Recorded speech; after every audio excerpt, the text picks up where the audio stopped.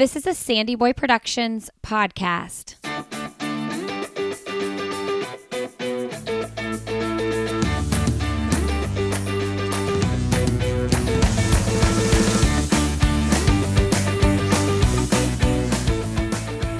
Hey everybody, welcome to I'll Have Another podcast with Lindsay Hein. I'm your host, Lindsay, and I'm so grateful you're here today. Today's episode of the podcast is sponsored by Goodr. If you are looking for functional, fashionable, and affordable sunglasses, you need to check out Goodr. They have all kinds of different styles.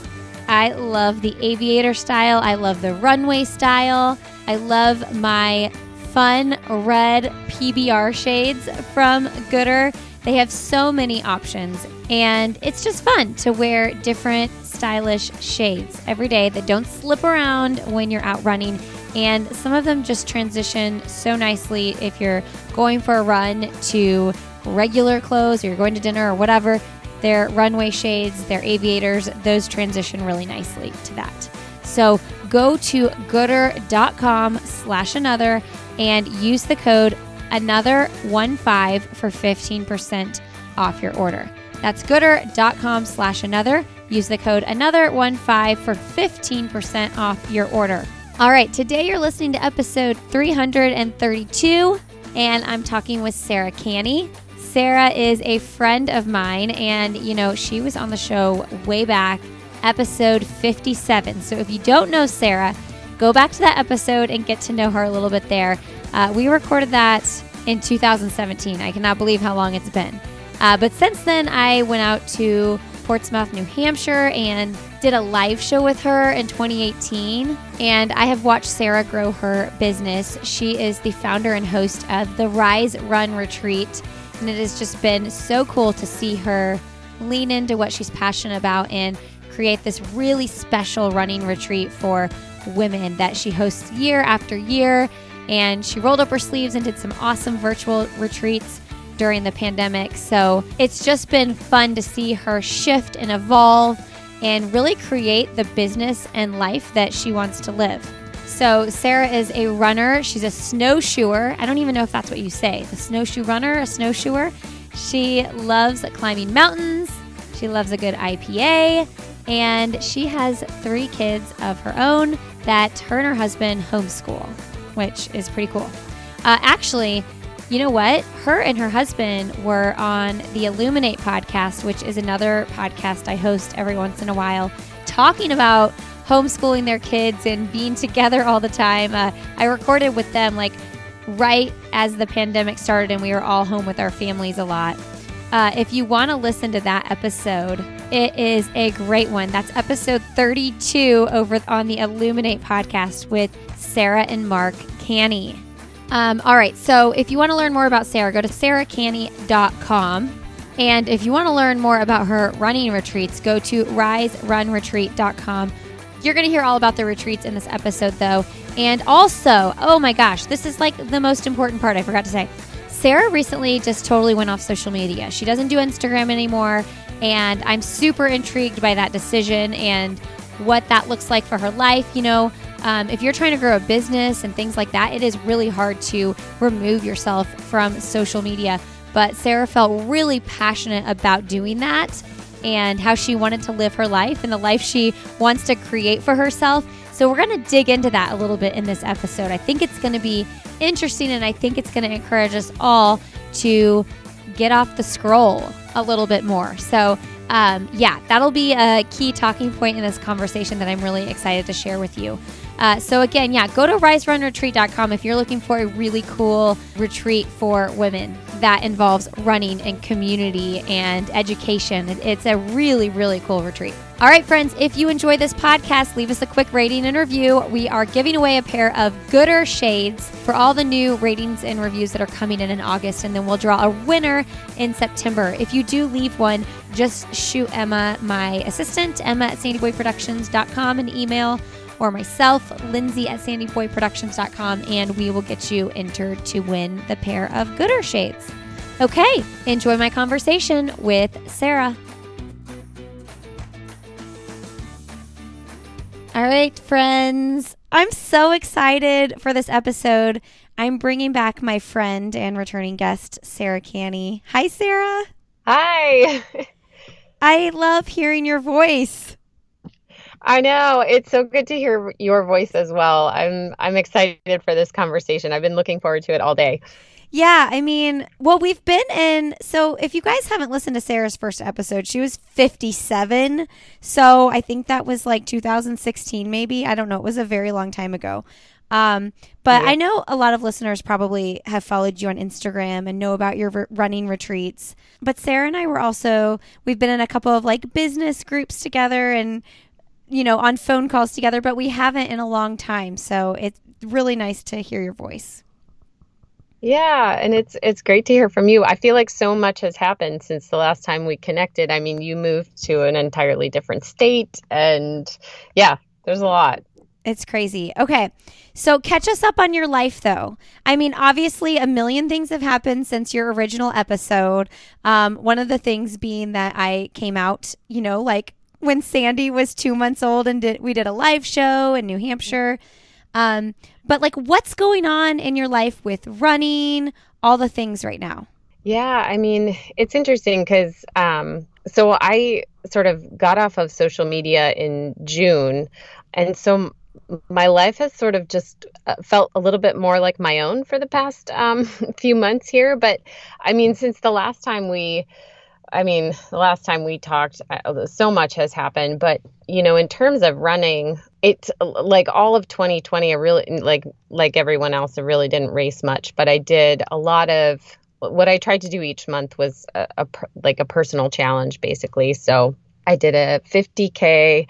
I went for a local FKT and, just did some other fun stuff kind of around where I am, just different things to keep it fresh. And this year, sort of my big goal race for the year was the Mount Washington Road Race, which is an uphill only race here in New Hampshire that climbs the highest peak in the Northeast, which is Mount Washington. It's 6,288 feet above sea level, which I know it doesn't sound like a lot compared to some of the mountains out west in Colorado, but considering that I live at like 500 feet above sea level, like we're starting at a pretty low point. So so that race was in June and I had the goal of finishing in the top 10, which was a kind of a big leap goal for me. And I finished 13th, which I'm super happy about. So that was it's a neat race. Like it's pretty challenging. It goes up the mountain road, which goes to the summit, and it's about 7.6 miles and just shy of 4,700 feet of elevation gain in those 7.6 miles. So yeah, but since then I haven't raced. That's been the only race so far, and so I think just consistent training has kind of been what I've been doing, and I have an elliptigo. I have 3 elliptigos now, and I ride my elliptigo a ton. So yeah, just a lot of fun sort of volume and playing around with training and having fun. So okay, first of all, that to me does sound like a lot of elevation. Yeah. I mean, I am coming from Indy, and remember when I came and ran with you in New Hampshire, I was like, what are these hills? Yeah. But it is so hilly here in Raleigh. Like, people that are used to it are just like, oh, probably that's normal, But for me, it is a major shock to my system. Like every run, I'm like, do I have to run up these hills every time I go run? So I've been noticing my elevation gain on my watch. And for like a 6-mile run, it's usually like over 400 feet of elevation, which to me in Indy, I would be like 20 feet of elevation gain, So when I hear 6,000 and it's uphill the entire time with no like rest from that uphill, that sounds intense. It is. And it's an interesting race. So this is the 5th year that I've done it. And because it is uphill the entire way and it never really plateaus or levels off, your pacing becomes really important, because if you go out too hard, then you will pay dearly, very quickly. So it's not like if you were to go out hard in a race, you could potentially, a road race, you could potentially have the ability to recover at some point a little bit, and maybe sort of turn it around. But this race is unforgiving, and there's no recovering if you mess up the pacing, which I learned the hard way the very first year that I did it. I can't imagine. So is it steep enough at points that are you hiking at points? So it ranges so the average grade is 12%. So I actually do a lot of my training at 12% on the treadmill. And there's a section with about, I don't know, 200 meters to go that is 22% grade. And that section tends to get a lot of hiking. But that particular section was the only section that I sort of hiked this time around. But the very first time I did it, I was able to run like maybe the first 2 miles, and then the rest of it was just a run walk to the top. So, but I think with this race, you just have to train really specifically for incline running to do well. So tell me your time differences. So have you done it twice? I've done it 5 times. So the very first year I did it, I did it in an hour and 49 minutes. And then this year I did it in an hour 30.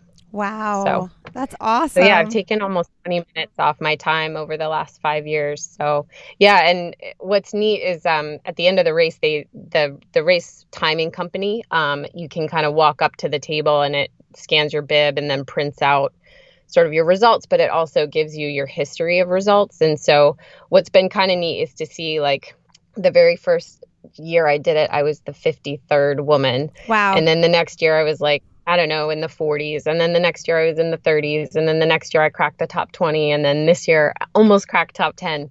So, it's the race that, like, I know there are a lot of people who, Boston's their race, or, they've got like this race that's sort of near and dear to their heart. Well, this is that race for me. I love that. I love that. I've admired for a while now that you've kind of like steered away from road marathons and like you're just doing what you love to do. You love the snowshoe running. You love these mountain runs, and you're still like challenging your body to this like crazy degree, if not more than you would be on a road marathon. What has like pulled you to do that? I think, it kind of actually goes back to when I was a teenager and my dad would take me hiking up in the White Mountains. And so I kind of developed this, affinity for mountains because it just is tied with really great memories with my dad. So I think there's something that I find just really, I don't know, I feel more connected to myself when I'm in that mountainous environment versus when I'm sort of in like a city marathon. Like, I'm just not really a city girl. So I love the mountains. Yeah, and when Sarah says she's not a city girl, she really isn't. I have been to her house. It is not in a city. Nope. We're out here up on a ridge in pretty rural New Hampshire. And It is beautiful. Let's just sidetrack there really quick. You and your husband, Mark, designed your house, right? Yeah. So, my husband is I suppose now he's a retired plumbing contractor. But yeah, plumber, and he was the general contractor for our house. And then we did just a ton of the work ourselves. Yeah. So we have in a place where a lot of the houses are this cookie cutter sort of colonial style house. We have a house that is not that. So it's like the weird house on the street, but we love it. I love your house so much. To me, it's like for a family of 5, it is like the perfect size. It's not too big. It's not too small. You have everything you need. It's like, I don't know if rustic is the right word, but it is just like so cozy, and you guys did an awesome job. Yeah, although my daughter would argue with that she needs her own bathroom and cannot share a bathroom with her brothers anymore. She can't tolerate them. But I mean, I could see. I mean, I only had sisters, but I felt that way about my sisters, and she's getting to the age where she's probably really feeling that with brothers. Yeah, for sure.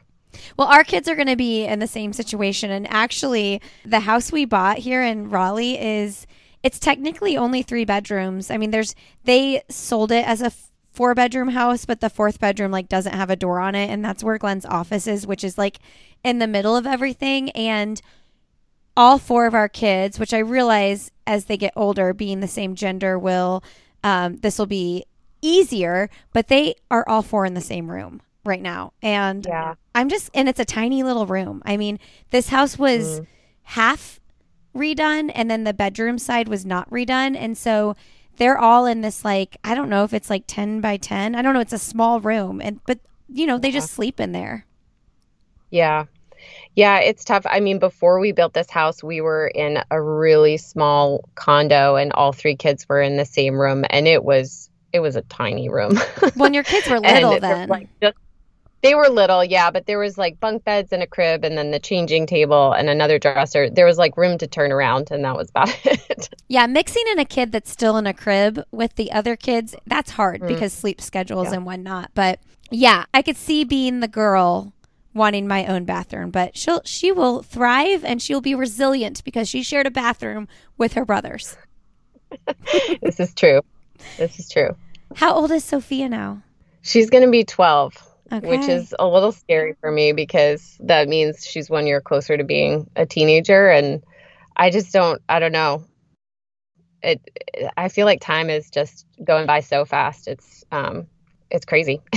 I know. I just talked about that with Sally McRae in one of my recent episodes with her. Just like, how do you like stay present and hold on to like what's happening right now and not like be sad that it's all going too fast, I know. Yeah, so this week I'm solo parenting because my husband Mark is out of town, and he has been the stay-at-home parent actually for it'll be 2 years in October that he's kind of been the stay-at-home parent and then the homeschool parent because we also homeschool. And so this whole week I was just in 100% mom mode, like no work. Or very minimal work kind of before they would wake up. And we've kind of been doing all the things that we used to do all together, in the summer. And we've gone to the lake and, done some other things, the library and all that kind of stuff that we used to do. And what is so weird for me is how much their personalities have sort of developed over the last 2 years from when I was sort of the one who was with them almost 24/7, all day long, every day. And then over the last 2 years, I work from home, but they're with Mark and I'm kind of in my corner office that's in the middle of our bedroom, really. I just haven't had that sort of intense, like one-on-one time with the kids. I mean, we're all together, but yeah, that just intense time with them. And it's crazy to me just how much they've changed in that 2 years since we were sort of in the same situation where I was the one with them all the time. Hey, everybody, a quick break here to thank Beam for supporting this episode of the podcast. For a very long time, I have looked for a great hydration line, and I'm so excited that I found that in Beam. My favorite is their Elevate Recovery. It is a hydrating electrolyte powder formulated with non-GMO collagen peptides, plus BCAA for supportive joint and muscle health. It tastes like rejuvenating fresh lemon. There's no sugar added, and it elevates your recovery. I don't know about you, but I am hot and sweaty on every single run. I am just drenched. It is so hot and humid here in North Carolina, where I've been running. I'm sure it's hot and humid still in Indiana too, where I just moved from. But there is not a day I go for a run where I don't drink this Elevate Recovery drink.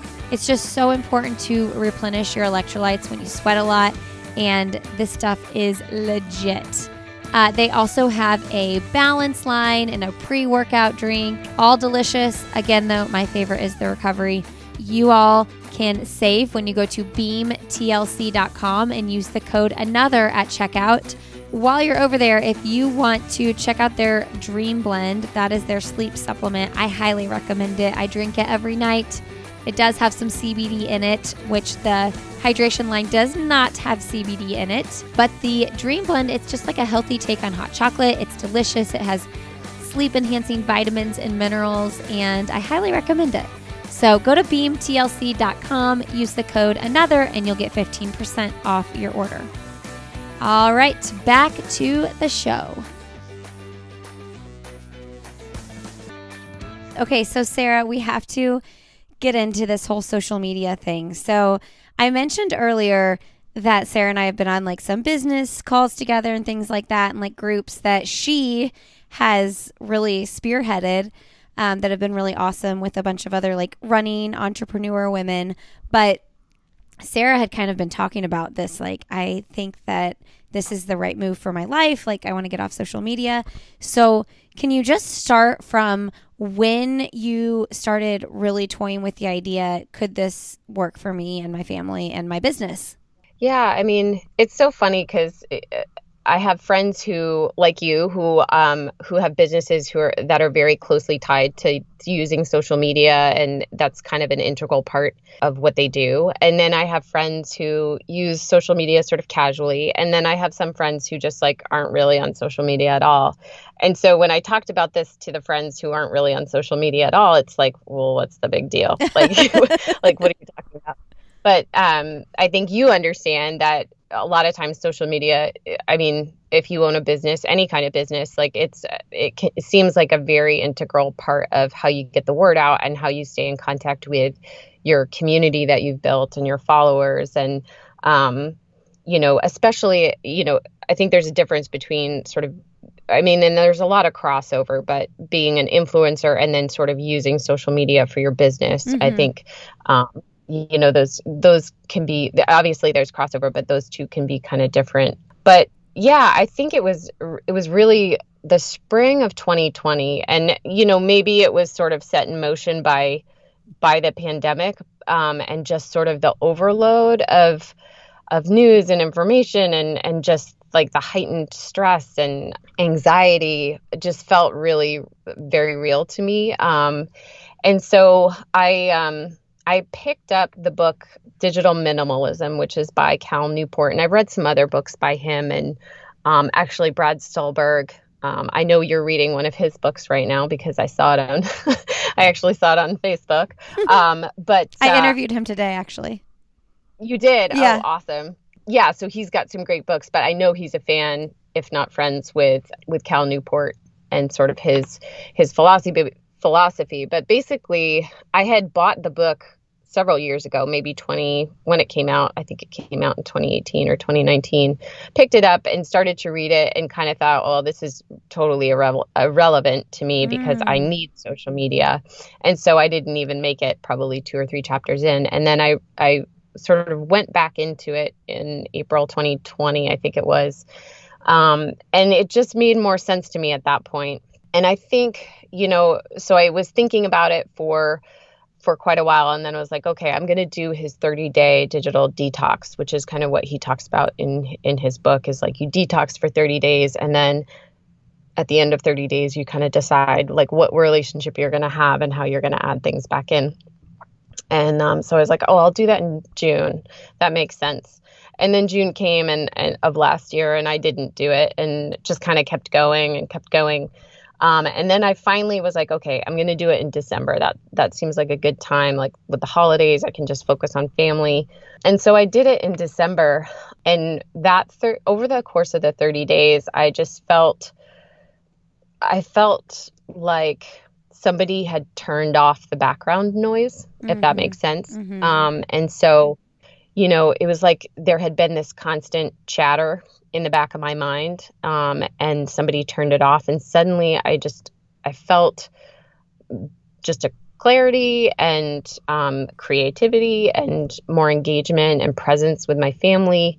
And yeah, just sort of like felt like I was getting back in touch with something that I was sort of out of touch with, which was, real life. So, and even then, it was, I didn't miss it, and I thought I would, and I was kind of reluctant to go back. But then, January it's a pretty important time for Rise Run Retreat, because that's when we announce all of our offerings for the coming year. We announce our retreats. We kind of, share what we're, big sort of launch about what we're doing, and a big push for sort of the first wave of registration.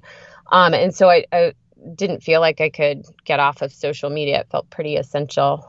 And so kind of dove back into it.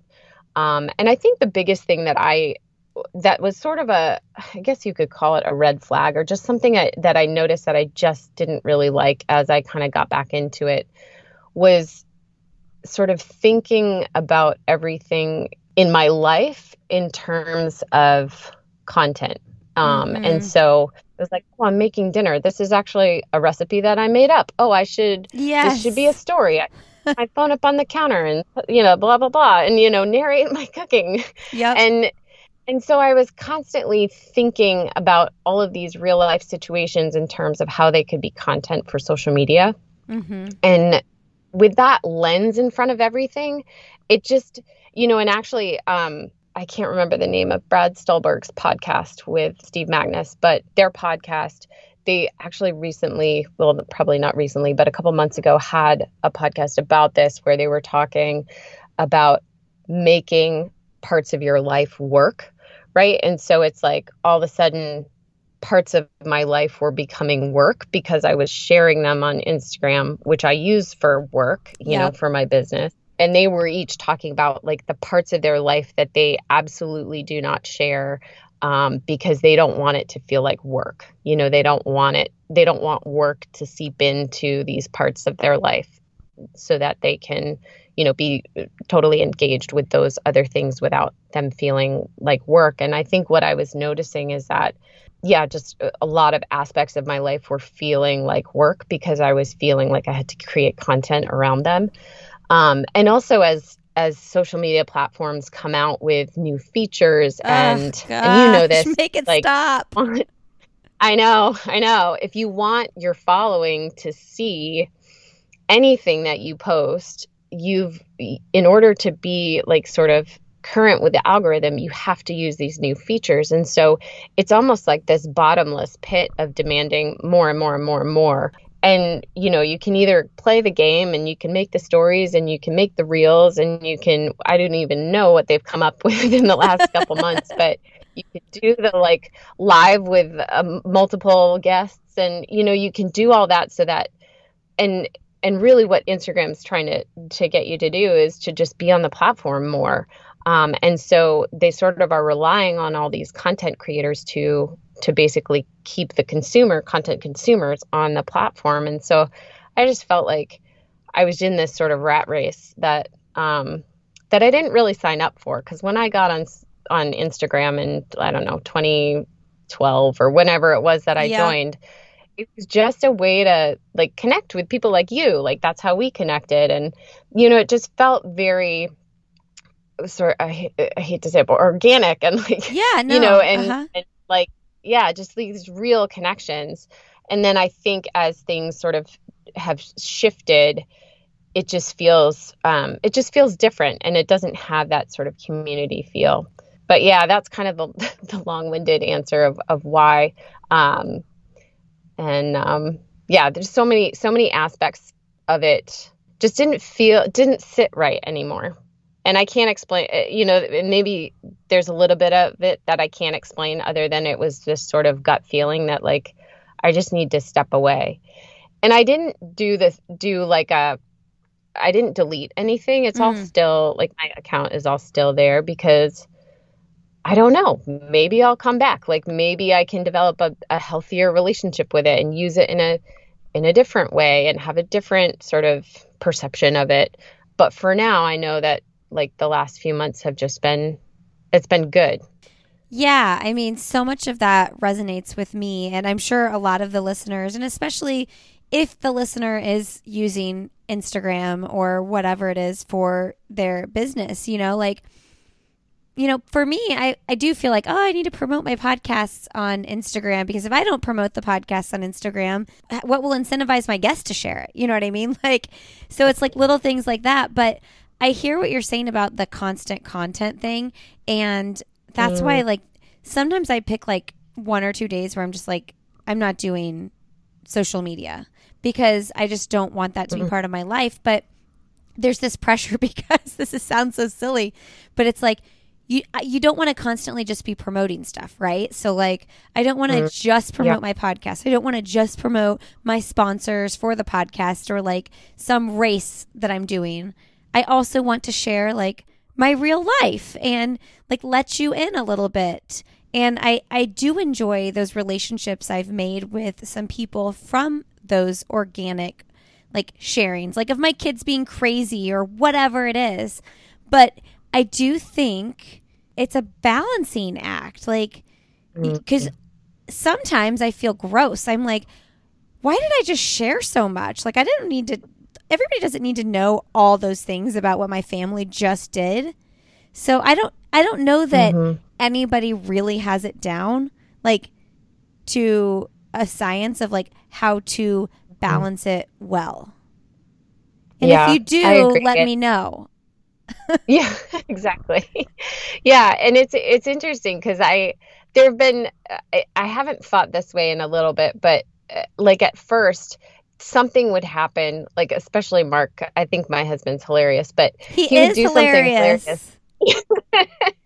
He is, and I would think, oh my gosh, I wish I had gotten that. Yes. That would make the funniest whatever story or post or whatever. So, there's times like that where I was like, oh, that would make people chuckle and that would be funny.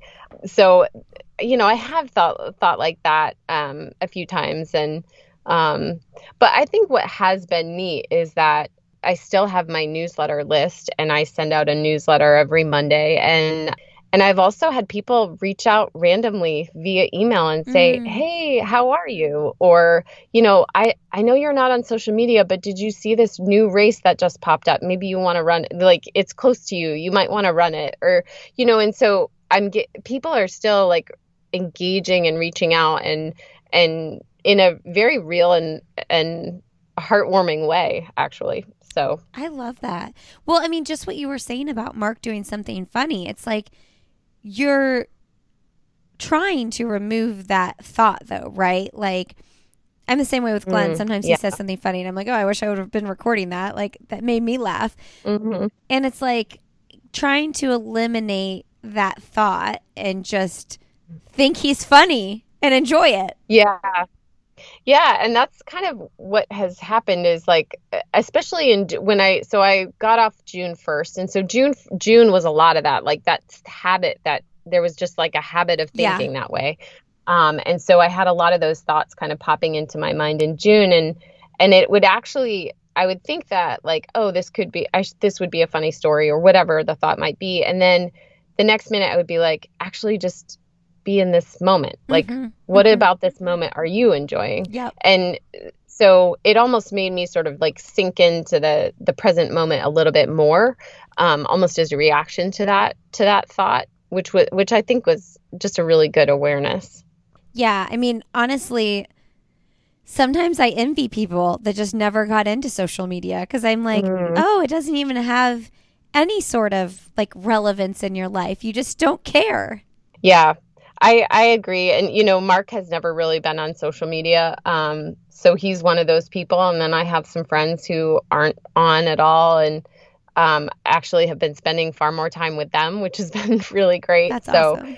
Yeah, I think, my time has been filled up with just sort of more creative endeavors and a lot of real life, connections and a lot more reading. I'm doing a lot more reading, which is good. So. One of the things we talked about, I don't know if you remember this in our conversation. I forget who was on the call. Kelly Vigil was on the call for sure. Oh, gosh. Maybe Mary Johnson, too, I bet. But anyway, we were talking about like all the time spent like, oh, let me make sure I get a picture after I run or whatever, like getting pictures here and there. And I asked you, I was like, does that sometimes make you sad? Do you remember that? Yeah. Yeah, and it's interesting because I think at the time my answer was no, or I don't remember what my answer was. I think you said kind of. I think you said kind of. Kind of, yeah, that sounds more accurate. But what's interesting is so the Mount Washington race was in June, and it was at the end of June. So I'd been off of social media for three weeks, and it was really interesting to have what I would consider for me kind of a breakthrough race. Yeah. And then not share it on social media. And what was interesting was there was a little bit of like I mean, marathon blues, but I'm not a marathon, but like just a little bit of like bummed outness that happened in the days after, because I was sort of thinking about how everyone, you kind of prolong the race experience on social media, For sure. by sharing pictures and sort of talking about it and like checking in with other people who ran, and it sort of prolongs the race experience, which I think, that's a cool thing. That's a good thing. And I sort of had this like left out feeling of that, which I wasn't expecting. I mean, I knew it would be, and during the race, I was thinking like I was very focused on the race and never really, and then after the race, just focused on saying hi to all these people that I hadn't seen in a year. And like, I actually don't have a single picture from race day because I think I was just like so in the moment. And so that aspect was really good. But then in the days after, I was like, oh, I don't have any pictures and I'm not sharing in all the pictures on social media. So there was like this a little bit of a letdown. Yeah. I was listening to Liz Bohannon's podcast. Didn't I told you about her podcast, right? Yeah, I love that podcast. Okay, Plucking Up, which, man, I just listened to her recap. She got really sick with COVID when she was like 36 weeks pregnant. Yeah. It's crazy. Yeah. It's like so happy that she's okay and everything. But for those listening, if you're interested into these types of conversations, her podcast is really good. It's called Plucking Up. But anyway, and I just ordered a purse from her business, which is Seiko Designs. Just came in the mail today. It was like the most exciting mail day ever. That's great. But I think I was telling you that on one of our calls that she did this interview with Matthew McConaughey when his book came out. And one of the things they talked about was social media. And she was quoting some research done that like there is, I forget what the hormone is or serotonin, whatever it is. I'm probably saying dopamine. that. Dopamine. Yeah. I was going to say serotonin's the sleep thing, right? Yep. Sleep hormone. So I'm probably saying this wrong, friends. So just go with me here. But anyway, that when we experience something really cool, like getting to a mountaintop or like you finishing a race, we get like a little bit of a dopamine hit, but then that real hit in today's culture and age and in this like Western culture that we live in, like the picture, taking the picture and then posting the picture is when those surges really happen. And it's like, that's crazy. You're not even fully there when the moment is happening because you're thinking about the picture. And then when the picture happens, that's not even it. It's when you post the picture and then when the comments come in. So, I mean, I think you're giving yourself this like beautiful gift, not just for yourself, but like for your kids.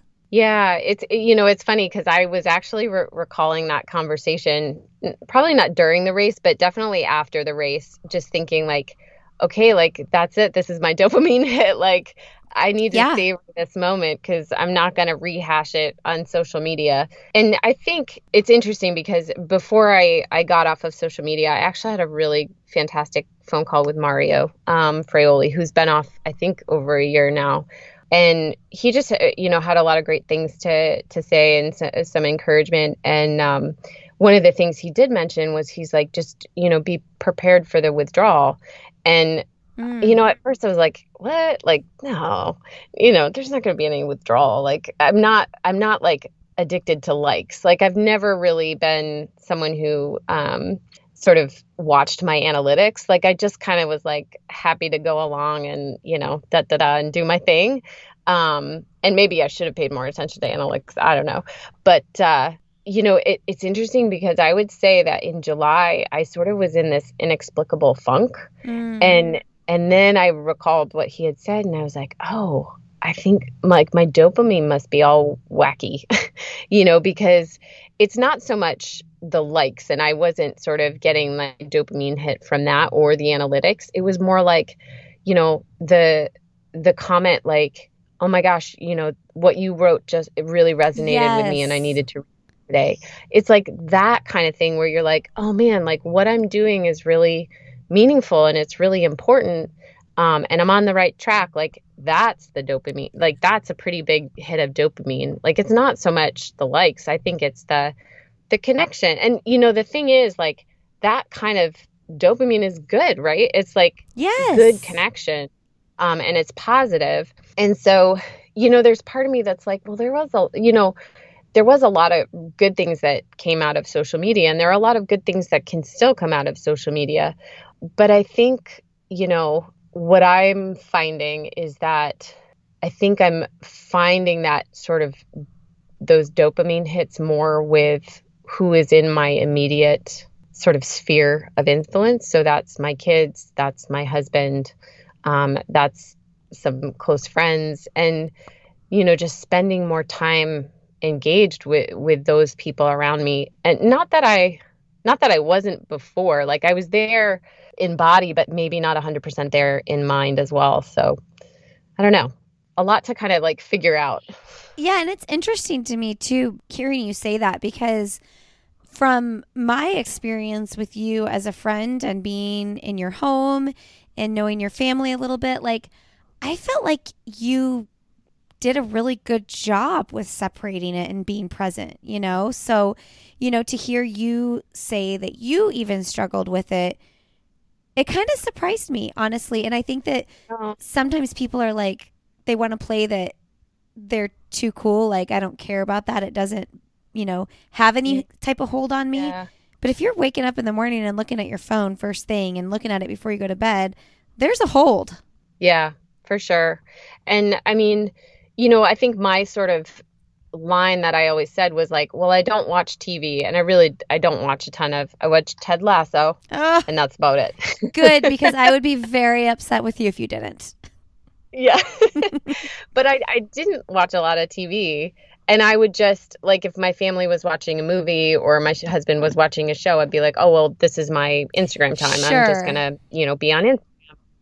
And I'm not really doing that anymore. So I don't, I'm just, there, which I think is good. And yeah, I don't know. I think it's possible to have a healthy relationship with it. And I don't think that my relationship with it was unhealthy. I think I just felt like in what was best for me in that moment was to just step away and to step away with not really any sort of definitive parameters, like, oh, I'm never doing this again, or I'm deleting everything, no sort of extremes, but just to step away and give some space and see what comes out of that.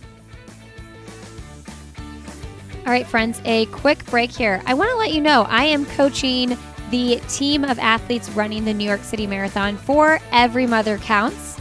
Run Team ENC runs to improve access to critical maternal care for every mother everywhere. Okay, so if you want to join the team and run the New York City Marathon, you can join the team. The fundraising minimum to run for Every Mother Counts for the New York City Marathon this year is $3,600. Go check out Every Mother Counts on Instagram, their running team, Run Team EMC, and learn more about getting signed up to run and race for Every Mother Counts for the New York City Marathon. And if you do sign up for the team, I do send out weekly training emails to the team on Mondays. And then also you have 2 different training plan options that will be uploaded to a VDOT calendar that you have access to if you join the team. So go to everymothercounts.org to learn more and get signed up if you're interested in raising funds for maternal health care around the world. All right, back to the show. So tell us, so you mentioned Cal Newport's book, Digital Minimalism. Were there any other resources that you could point people toward if they are looking to not be so into the social media? Yeah, so there was a really good podcast that I listened to that was called Under the Influence. And it was, it was like a series podcast. I think they just did 8 or 10 episodes and then stopped. And that one was really kind of dove more into the mommy influencer world. Mm-hmm. But it was just kind of I thought it was a thoughtful sort of dive into just everything that kind of goes goes on behind the scenes in terms of, being on social media and maintaining, what people might call personal brand. So that was really interesting. Obviously, The Social Dilemma on Netflix, that documentary is also pretty good. And that was pretty just influential. There was another article that I read. I think it was called Your Brain on Instagram. And it was kind of all about sort of the neuroscience behind the use of these apps and the dopamine and kind of like what exactly is happening in your brain. And yeah, there were a few others. And if people want to find them, I actually wrote a blog post that's called Antisocial. And at the end of the blog post, I linked to everything that sort of was influential in making my decision. So they can find that on my website if they want to find the links to all that stuff. You know what? I think I didn't watch The Social Dilemma because I was like scared. Yeah, it is a little scary, but it's kind of watch it and sort of take from it what you want to take from it and sort of leave behind what you don't need. And yeah.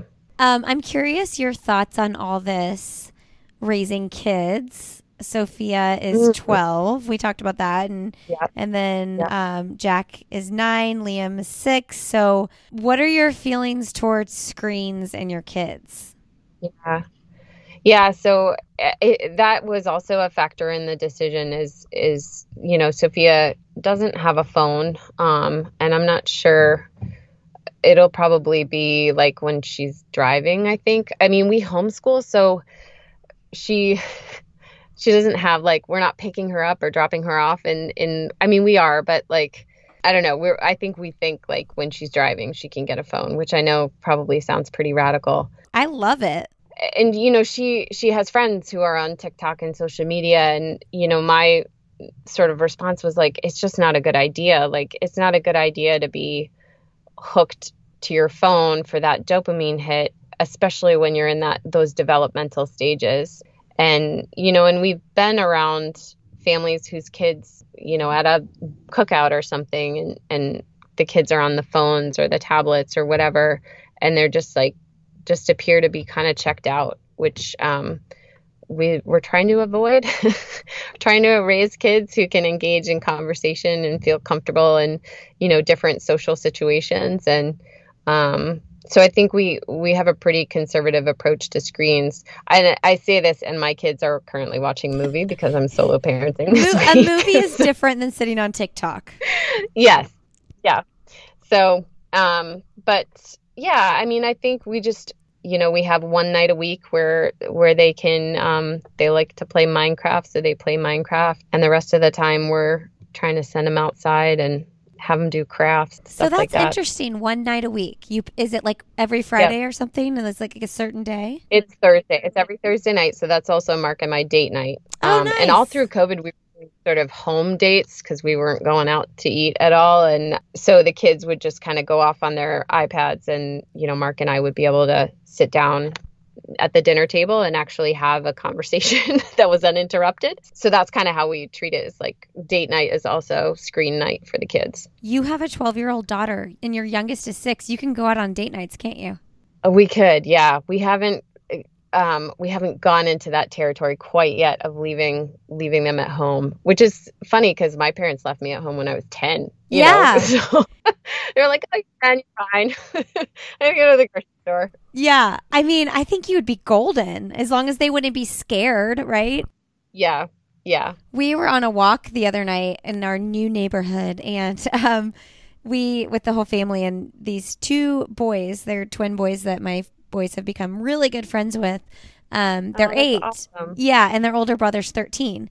And their parents just went down the street for dinner just for the night. And they came out on our walk with us for a little bit. We know their family and everything. And I'm like, that's so cool. They can just leave for 2 hours and go to dinner and, just be right down the road. And obviously the kids can call them if they need them. But I'm like, wow, that's amazing. Yeah. I mean, we could potentially do that. The only thing is that we live in such a rural area that to go anywhere out to eat, we have to drive 30 or 40 minutes to get somewhere good. Unless you want pizza. There's like 4 pizza places in our town, but they're all bad. So no, that's way different, because I'm talking like we are maybe 2 miles from tons of different restaurant options. So that's a much different. You can't get home in 10 minutes. Exactly. Yeah. I don't know. We'll see. That's kind of uncharted territory. So we're going to feel our way into that one. Oh my goodness. Okay. So coming back around to you and social media and like your running business and Rise Run Retreat, do you feel like this has impacted Rise Run Retreat in any way? And like, what are your feelings about the business? Yeah. So, what's been really great is that our fall retreat sold out, which was awesome. And, obviously the majority of those registrations were sort of before I left social media, but, it continued to sell even after I got off social. And, we have a pretty healthy email list, so we stay in contact with everybody. And Rise Run Retreat itself still has we still have our social media channels. So we've got our Facebook page and the Instagram, and our community coordinator, Sandra LaFlamme, who's takes kind of care of that. And she oversees all of that. And so it doesn't seem like things have negatively impacted what we've been offering. I also, we have 2 virtual retreats that are coming up in September and November. And so, we'll see if we're, kind of able to get the word out about those well. I know that I primarily used my social media, my Instagram channel, and then also Rise Run Retreats channel to kind of announce those things and promote those things. So, we're still using the Rise Run Retreat channel. And actually next week I'll be going live with one of our guests for our September retreat. So I'll be live on Instagram next week, which is fun. On Rise Run though, not on Sarah Canny. Yeah, on Rise Run Retreats. Yeah, Instagram. So yeah, I mean, I haven't seen a huge impact, but we also haven't officially rolled out everything we're offering in the fall. So I think the real sort of litmus test is going to be obviously when we open registration and kind of see, how things shake out for our September and our November virtual retreat. But you're sold out for this fall for the in-person. Yeah. What a relief. Like you can just enjoy planning. Yeah. And for the most part, like this is my 6th year doing Rise Run Retreat, and I've created sort of systems and frameworks. And so actually everything is done. I'm just finalizing the last things with the caterer. So for the most part, everything is kind of ready to roll, which is nice. So I think it's going to be a fantastic time. It's going to be October in New Hampshire, so the leaves will be changing. There'll probably be peak fall foliage, and it's going to be a lot of fun. Okay, so give everybody just a brief, like, what is Rise Run Retreat, and I know that they can't come this fall, but guess what? You can go next fall. Will you do a spring in person? Yeah.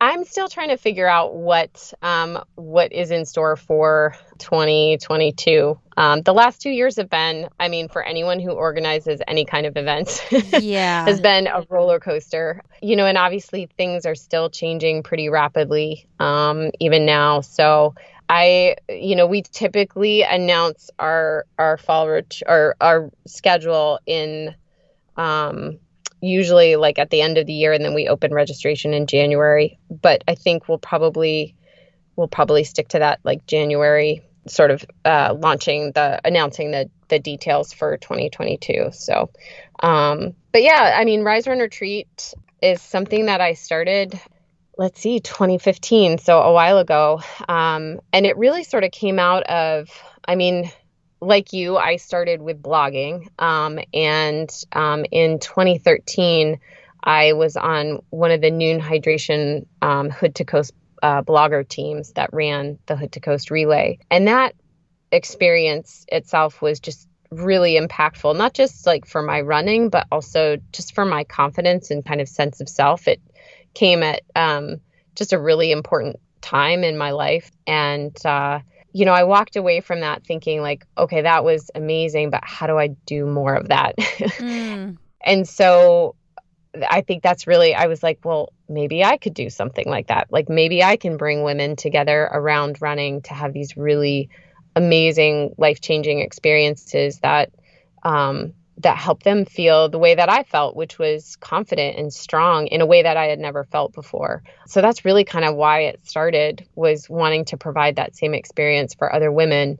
And then it's just kind of grown from there in terms of not so much the size, because we always try to keep it pretty small at around 15 people. But the vision, I think, has grown from there. And we've added in, for a while, we did some camps. We collaborated with Mary Johnson at Lift Run Perform, and we put on a couple camps, a couple summers in a row, or a couple falls in a row, I guess. And then, this 2020, we started offering a virtual retreat, which was really popular. That was just a nice thing for people to do, and we try to make it just as engaging and, highly connective, I guess you could say, as our in-person retreat. We also have guest speakers that come to the virtual retreat as well. Yeah. And so we've kind of grown in terms of what we offer. So that's been really, really neat to see. Yes. I am so in awe of you just going all in on this. I mean, when Sarah mentioned earlier that her husband is the primary stay-at-home parent, that's because she went all in on her dream. Yeah. I mean, it was kind of a big leap for us. I can't say that it's been smooth sailing, because it has been very rocky. If there was ever a year to right to like go all in on one person's salary, it was not 2020. Right. Let me tell you. But we found a way. We found a way to do it and to make it work. And I feel like it's taken a lot of blood, sweat, and tears to get it to this point. But it's really neat to see, kind of to think about all the women who have participated and think about the impact that it's had on them. And hopefully we'll continue to have, that's always just really neat to think about. I'm so inspired by your work ethic and your passion and drive to make this what it is. Like, I haven't been to a retreat. I want to come to one, but I just think it takes a special person to be able to put together something so intimate and real, and not just going through the motions like, oh yeah, we're having 3 retreats a year and all these things. It's like, no, this is like a real, special, intimate, you're going to grow, you're going to learn, you're going to get to know people event. Yeah, for sure. And that's kind of at the heart of what we do, is just, I have some just really great volunteers / staff who come. And one of the things that I say to our staff when they come on board and help with the weekend is, every woman who walks through the door, I really want them to feel seen and heard and loved. Like, that's just my primary goal when people come to Rise Run Retreat, is that they feel that. And I think that's so important. One of the things that I hear just so often from women, as I've kind of done this over the years, is that, just a lot of women struggle with feeling like they're enough, and feeling like, that they're not worthy of sort of honoring themselves and sort of what they want, or, whatever dreams that they might have. And, and so my goal is that, women can come and just kind of feel like they're enough, and that they're worthy. So that's kind of the underlying goal of the retreat. So if you guys haven't gone to one, get ready to sign up when she releases the dates in January for next year. But people can do the virtual retreats this fall. Yeah. Yep. So we have a virtual retreat coming up in September, and we're actually we're dropping all the information and announcing, or opening registration and announcing our guest speakers on the 1st, I think. I got to pull up my calendar here. I can't believe it's almost down. September. That's crazy. I know, right? I feel like August just evaporated. So we're opening registration on the 31st. So that's next Tuesday. Gosh, next Tuesday. This coming Tuesday. Registration opens, and we'll announce our guest speakers. And then Thursday, I'm going live with one of our guest speakers over on Rise Run Retreat Instagram. And then the actual virtual retreat is the 17th, 18th, and the 19th. And then our November virtual retreat is going to be the 12th through the 14th, and we will open registration and announce our guest speakers on the 1st of November. And we have some really great sponsors. OOFOS has been an awesome sponsor. If you're familiar with their squishy recovery sandals. So comfortable.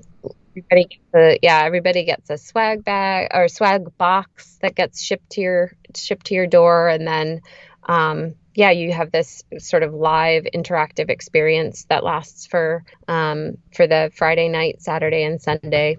And I try to make it so that real life can happen around what's going on with the virtual retreat. I know I've signed up.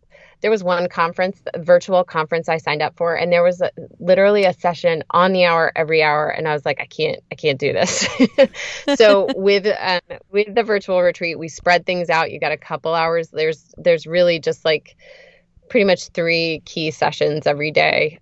So it's doable if you've got a busy schedule, and then everything you can watch on replay and have access to the playback for 2 weeks after. But it's a lot. It's been really fun. I've had the opportunity to meet women from all over the country and all over the world through the virtual retreat, which has been, just super fun. So cool. Yeah. I mean, 2020 was insane, and seeing you pull off, like, I can't do in-person retreats, I'm going to make this happen virtually, was really cool. And I love that you're continuing to do that, even though in-person things are happening again. Yeah. I mean, I think it was important to me to offer.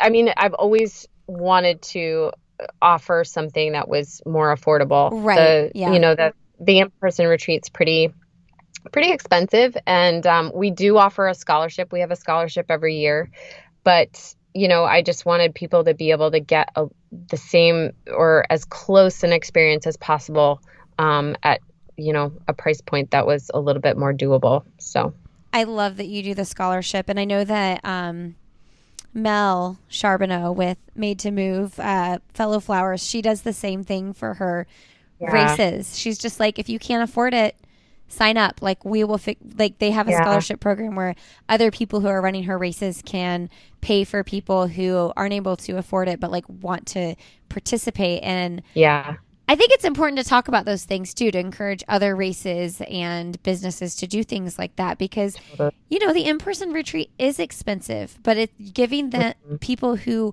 want to be there that can't be there because of that reason, the opportunity it's really special that you do that.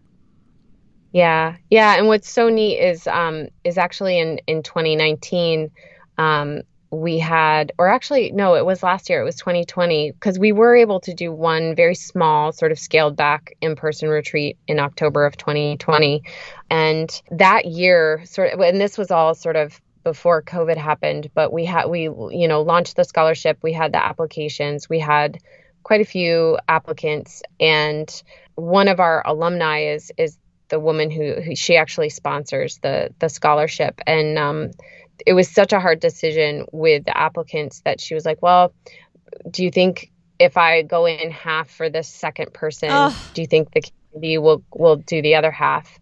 And I was like, well, let's find out. And so I put it out there to our community. We have just an amazing alumni community.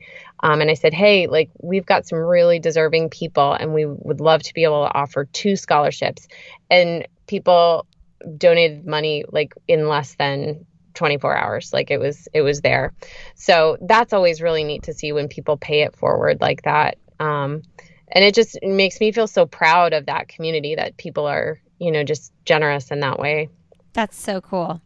Okay. So friends, you can, I always say, like, at the end of episodes, I'm like, follow Sarah Canny. Well, you can still follow her on social media. She's Sarah Canny over there. Sarah.Canny. Profile. Yeah. She still has her profile. You can see her picture with the sun in the background, and she explains why she gets off, Instagram. But you can sign up for her newsletter and stay in touch with her that way. How do people sign up for your newsletter? Yeah, so they can head to my website, which is sarahcanny.com, and in the contact, they can just click the contact button, and that'll take them, or they can just go to sarahcanny.com/newsletter. That's the other quick way to do it. And I have been putting up some blog posts here and there. And then, my newsletter, there are so many good newsletters out there. So many newsletters these days. Yeah. So mine is not a like running recap. It's more of sort of like, I don't know, a thoughtful reflection, like what's on my mind and what's the lesson sort of thing. I guess that's a way to describe it. So if you're into that kind of thing, and then I usually talk about like what I'm reading, what I'm listening to, that kind of, it's kind of in that vein. I mean, it's like a good, well thought out, legit blog post. Yeah, right? Exactly. Yeah. Like what's on your mind? It's exclusive to the newsletter. Yeah, exactly. Yeah. I love it. Cool. Well, you're solo parenting, and you did me a big favor doing this on a day you're solo parenting. So I really appreciate it. The kids have been looking forward to being able to watch a movie all day long. So you did that really is what happened. What are they watching? Mrs. Doubtfire. Oh, I love that. We watched that with our kids recently too, our big kids. Yeah, they think it's hilarious. It's so fun when your kids get to an age where they can watch shows like that you sort of appreciate and kind of can chuckle at and you remember from growing up. Mm-hmm. Yeah, we've been kind of going through all of those like old, it hurts to say old, but those like classic movies from our childhood. Those have been fun to rewatch with the kids. Have you done Honey, I Shrunk the Kids? Oh, yes. Okay. Yep. That's a big one here. Yeah. So good. All right, Sarah. Well, thank you so much. We'll put information to all that Sarah's up to in the show notes at lindseyhine.com. Thanks, Sarah. All right. Thanks, Lindsey. All right, everybody. Thanks so much for being here today. Thank you, Sarah, for sharing your story, coming back on the show. I love talking to you and catching up. If you guys want to hear more from Sarah, you should sign up for her newsletter. She sends out like emails that are really good and detailed and way better than social media. Go to sarahcanny.com to learn more about what she's up to and also sign up for her newsletter. All right, friends, thank you for being here. Thank you, Beam and Gooder, for supporting this episode.